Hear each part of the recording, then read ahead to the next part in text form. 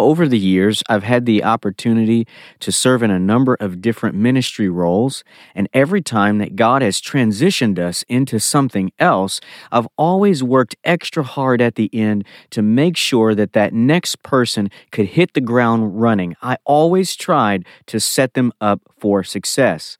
But just because you're set up to be successful doesn't mean you will be.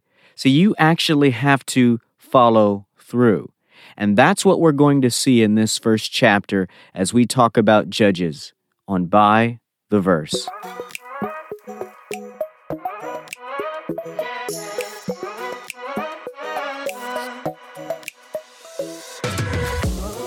Well, thank you so much for joining me on today's episode of By the Verse.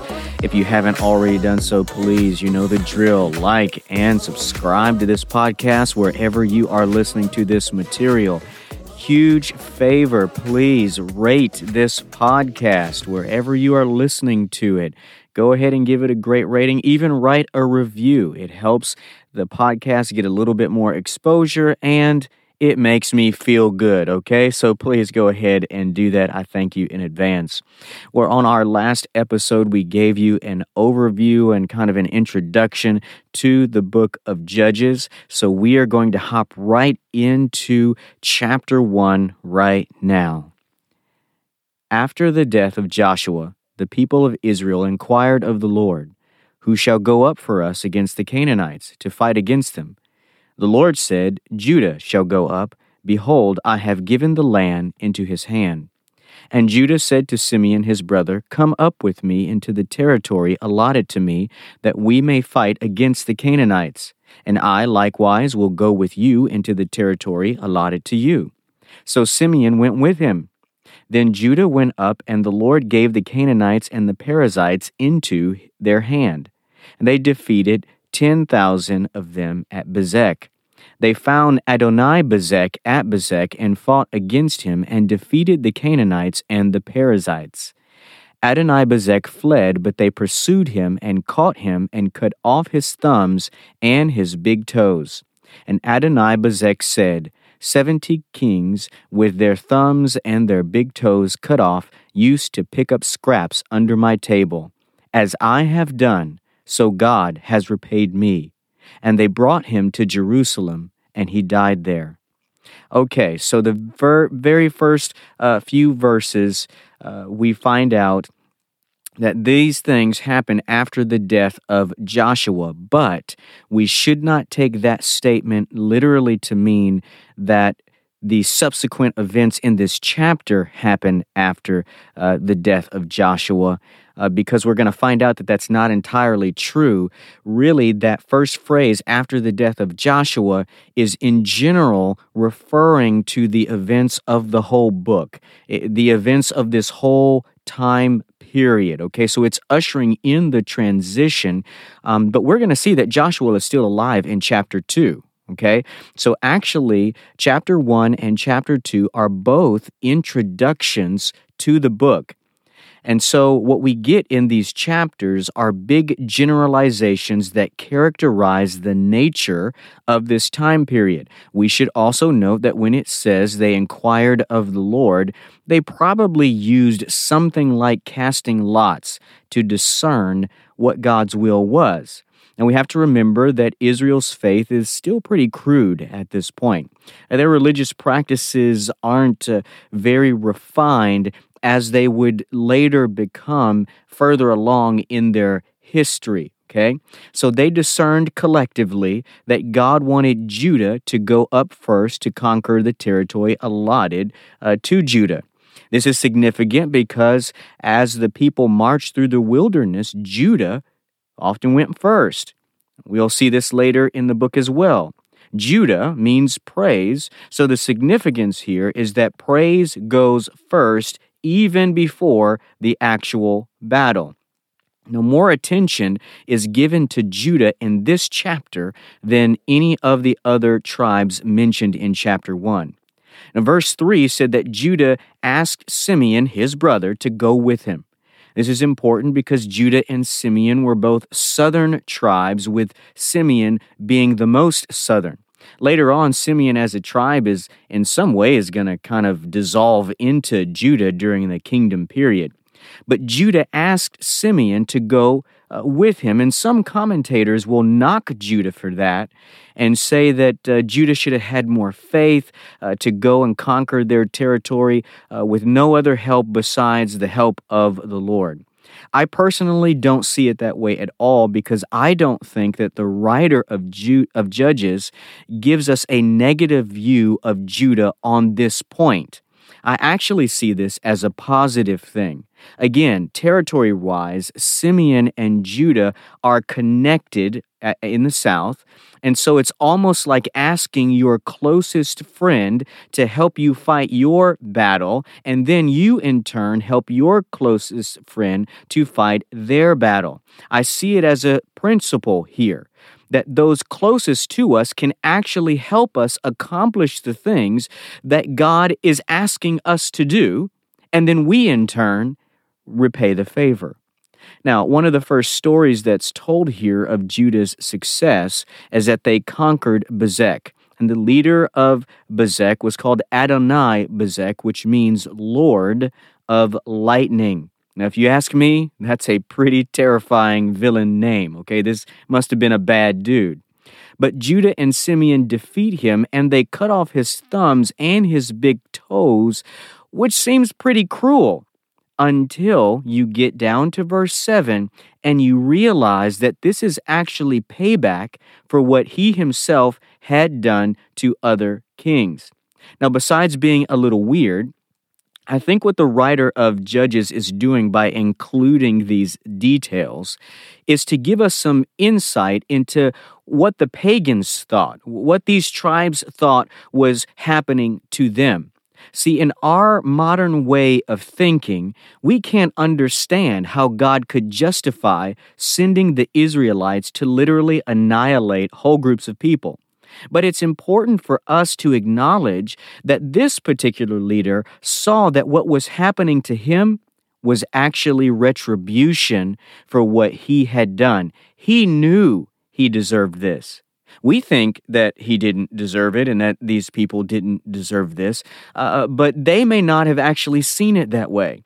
So let's keep in mind that God waited until the sin of the Canaanites, which is a general term to refer to all of the people groups in this whole area, he waited until their sin had reached its height, basically. According to Genesis 15:16, God told Abraham his descendants would come back after the sin of the Canaanites had reached, its highest point. So God could have rescued his people out of Egypt way before they spent 400 years there. But it's almost as if God waited to rescue his own people, actually gave the Canaanites more time to repent. Instead, what we actually see is that instead of repenting, they actually got more and more vile. Okay, so they had opportunity, all right? So they may have seen what was happening to them differently than we see it now. We should not force our own sense of justice and fairness and right and wrong on the Scriptures. The Scriptures actually interpret themselves very well. Okay, so let's move on to the next few verses, and starting in verse 8. And then the men of Judah fought against Jerusalem and captured it and struck it with the edge of the sword and set the city on fire. And afterward, the men of Judah went down to fight against the Canaanites who lived in the hill country, in the Negeb, and in the low land. And Judah went against the Canaanites who lived in Hebron. Now the name of Hebron was formerly Kiriath Arba, and they defeated Sheshai and Hyman and Telmai. From there, they went against the inhabitants of Debir, and the name Debir was formerly Kiriath Sepher. And Caleb said, "He who attacks Kiriath Sepher and captures it, I will give Asha, my daughter, for a wife." And Othniel, the son of Kenaz, Caleb's younger brother, captured it. And he gave him Asha, his daughter, for a wife. When she came to him, she urged him to ask her father for a field. And she dismounted from her donkey, and Caleb said to her, "What do you want?" And she said to him, "Give me a blessing. Since you have set me in the land of the Negib, give me also springs of water."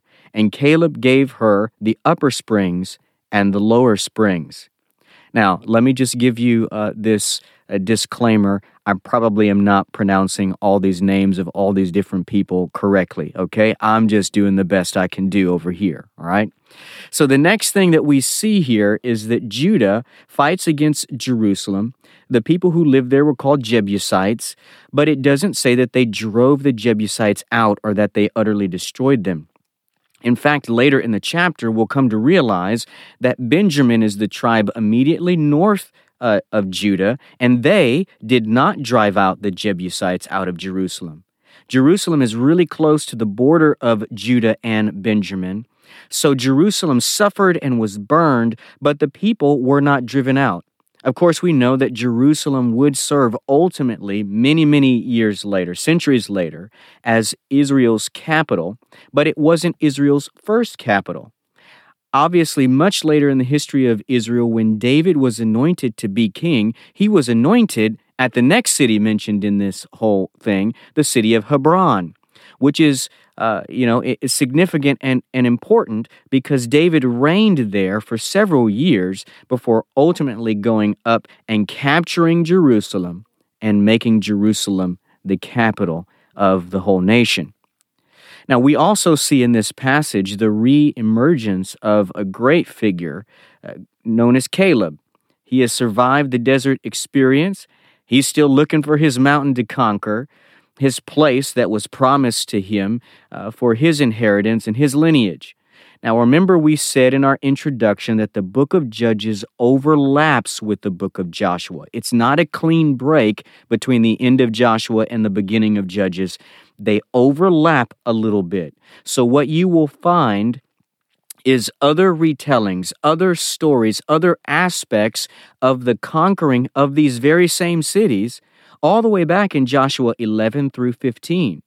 So Caleb offered up his daughter Asha as a reward to any man in the tribe that would capture the city of Debir. So his nephew, who would later become the first judge in this book, goes off, captures it, and he gets the girl. Now, the interesting thing about Othniel and his new wife, Asha, is that these are people that represent what some have called, including Charles Spurgeon, like the ideal Christian prayer life. That's kind of what they represent. Othniel wasn't passive. He had an opportunity before him, and he made the most of it, and then his wife followed that up with that same conquering spirit. She was not satisfied just with what she could get. She asked her father for a field and for springs, which obviously the importance of springs, in a drier type of place is huge. And her father's response isn't just to give her the bare minimum, but he gave her upper springs and lower springs so she could properly care for all of the flocks and herds that her and Othniel would have. This is a representation to us that we ought not to be passive in our prayer lives, but that we should ask and try to receive everything that our Father has for us, not because, we think we can just barely get, a little bit, but because the heart of the Father is to bless us. That's what she asked for, was a blessing. The heart of the Father is to bless us abundantly, and her Father gave her much more than what she asked for, and that's what we should expect from our Father as well. Let's read on, starting in verse 16. And the descendants of the Kenite, Moses' father-in-law, went up with the people of Judah from the city of palms into the wilderness of Judah, which lies in the Negib near Arad, and they went and settled with the people. And Judah went with Simeon, his brother, and they defeated the Canaanites who inhabited Zephath and devoted it to destruction. So the name of the city was called Hormah. Judah also captured Gaza with its territory, and Escalon with its territory, and Ekron with its territory. And the Lord was with Judah, and he took possession of the hill country, but he did not drive out the inhabitants of the plain because they had chariots of iron. And Hebron was given to Caleb as Moses had said, and he drove out from it the 3 sons of Anak. But the people of Benjamin did not drive out the Jebusites who lived in Jerusalem. So the Jebusites have lived with the people of Benjamin in Jerusalem to this day. So here's kind of a side note. The author tells us that the Kenites, the descendants of Moses' father-in-law, Jethro, they settled with the people. Now, they had pretty much been right alongside the people ever since Jethro came out to meet Moses in the wilderness. Okay, so they've been around the whole time, but they settled with Judah in this territory. Now, they're called Kenites here, and you may think, wait, I thought Jethro was a Midianite, but actually these are related people groups, and they may have intermingled, okay? So that's why they're just very closely associated, and that's why there's 2 different terms that's used here, okay? So now we have Judah helping Simeon go and conquer its territory, and that was the agreement that they had. But then when we get back to Judah, we start to have our first serious problem. And it's a problem that is going to compound as the chapter goes on. Before we get into that, I should note that Caleb drove out the 3 sons of Anak, Anak being a very famous, notorious giant. His descendants were notorious warriors, warlike people. Okay, so basically by including this, you've got this 80-something-year-old man who's still driving out giants. He's still not afraid, okay? He's still all about getting everything that God has for him. What a beautiful testimony of a consistent and powerful life. But back to Judah in verse 19, it says they could not drive out the inhabitants of the plain because they had chariots of iron. Now, Israel didn't have any chariots, certainly not chariots of iron. And because these people lived in the plain and not in the mountainous regions, chariots were a huge technological and military advantage. And so instead of having faith that God would drive these people out before them if they would just go and fight against them, Judah decided to leave them. But we want to put a pin on this verse because I really think in chapter 2, this is going to become more significant. And I think we're going to understand it better once we get to chapter 2. Now, so Judah could not drive these people out. And then as we go on into verse 21, it begins to get even worse as we deal with all the other tribes, because Benjamin, as I said before, well, they did not drive out the Jebusites who lived in Jerusalem. The city was burned up, it was beat up, but Benjamin did not drive them out like they were supposed to. Jerusalem actually is inside the territory of Benjamin, just at the border of Benjamin and Judah, which is why many centuries later, when the kingdom of Israel broke into 2, Benjamin and Judah stayed together. And that's because Jerusalem was really just inside the territory of Benjamin. Okay, so that's a whole other thing. But this passage begins to open up really the failure of the people as a whole and specifically the rest of the tribes. So starting at verse 22, the house of Joseph went up against Bethel, and the Lord was with them.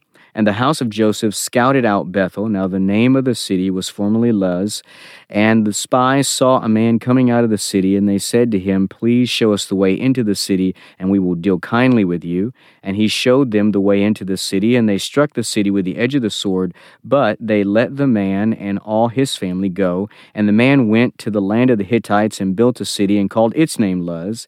This is its name to this day. Manasseh did not drive out the inhabitants of Bethshean and its villages, or Tanakh and its villages, or the inhabitants of Dor and its villages, or the inhabitants of Ibleam and its villages, or the inhabitants of Megiddo and its villages, for the Canaanites persisted in dwelling in the land. When Israel grew strong, they put the Canaanites to forced labor, but did not drive them out completely. And Ephraim did not drive out the Canaanites who lived in Gezer, so the Canaanites lived in Gezer among them. Okay, so the house of Joseph is actually a reference to two tribes, Manasseh and Ephraim. These two tribes are referred here in other places as the house of Joseph. And what we see here is that they failed to drive out the people, and instead they let the people live among them. So they conquered the land, but let the people live among them. And later on, at least in the case of Manasseh, and then we'll see later on several other tribes, would end up forcing the Canaanites into slavery and using the people for their own purpose. It's interesting that the very same thing that they cried out to God about in Egypt, because of what was being done to them, is the very same thing they turn around and do to somebody else. And that's just like us. We view how we are treated differently than how we view how others are treated.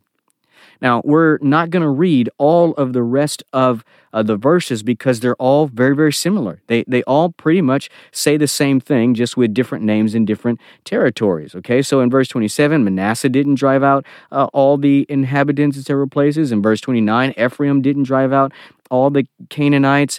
In verse 30, Zebulun did not drive out all the inhabitants of Kidron and several other places. In verse 31, Asher did not drive out the inhabitants of Akko and several other places. In verse 33, Naphtali did not drive out the inhabitants of Beth Shemesh and several other places. And by the time we get to verse 34, the tribe of Dan not only does not drive out the inhabitants of their territories that they're supposed to inherit, but they actually are run out by those inhabitants.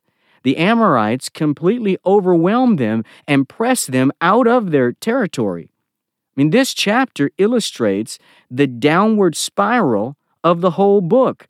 It starts with Judah's feeling that it could not drive out the Canaanites in the plains, and that leads to the other tribes not even trying, so a could not turned into a bunch of did nots, and sometimes that describes our progression of disobedience.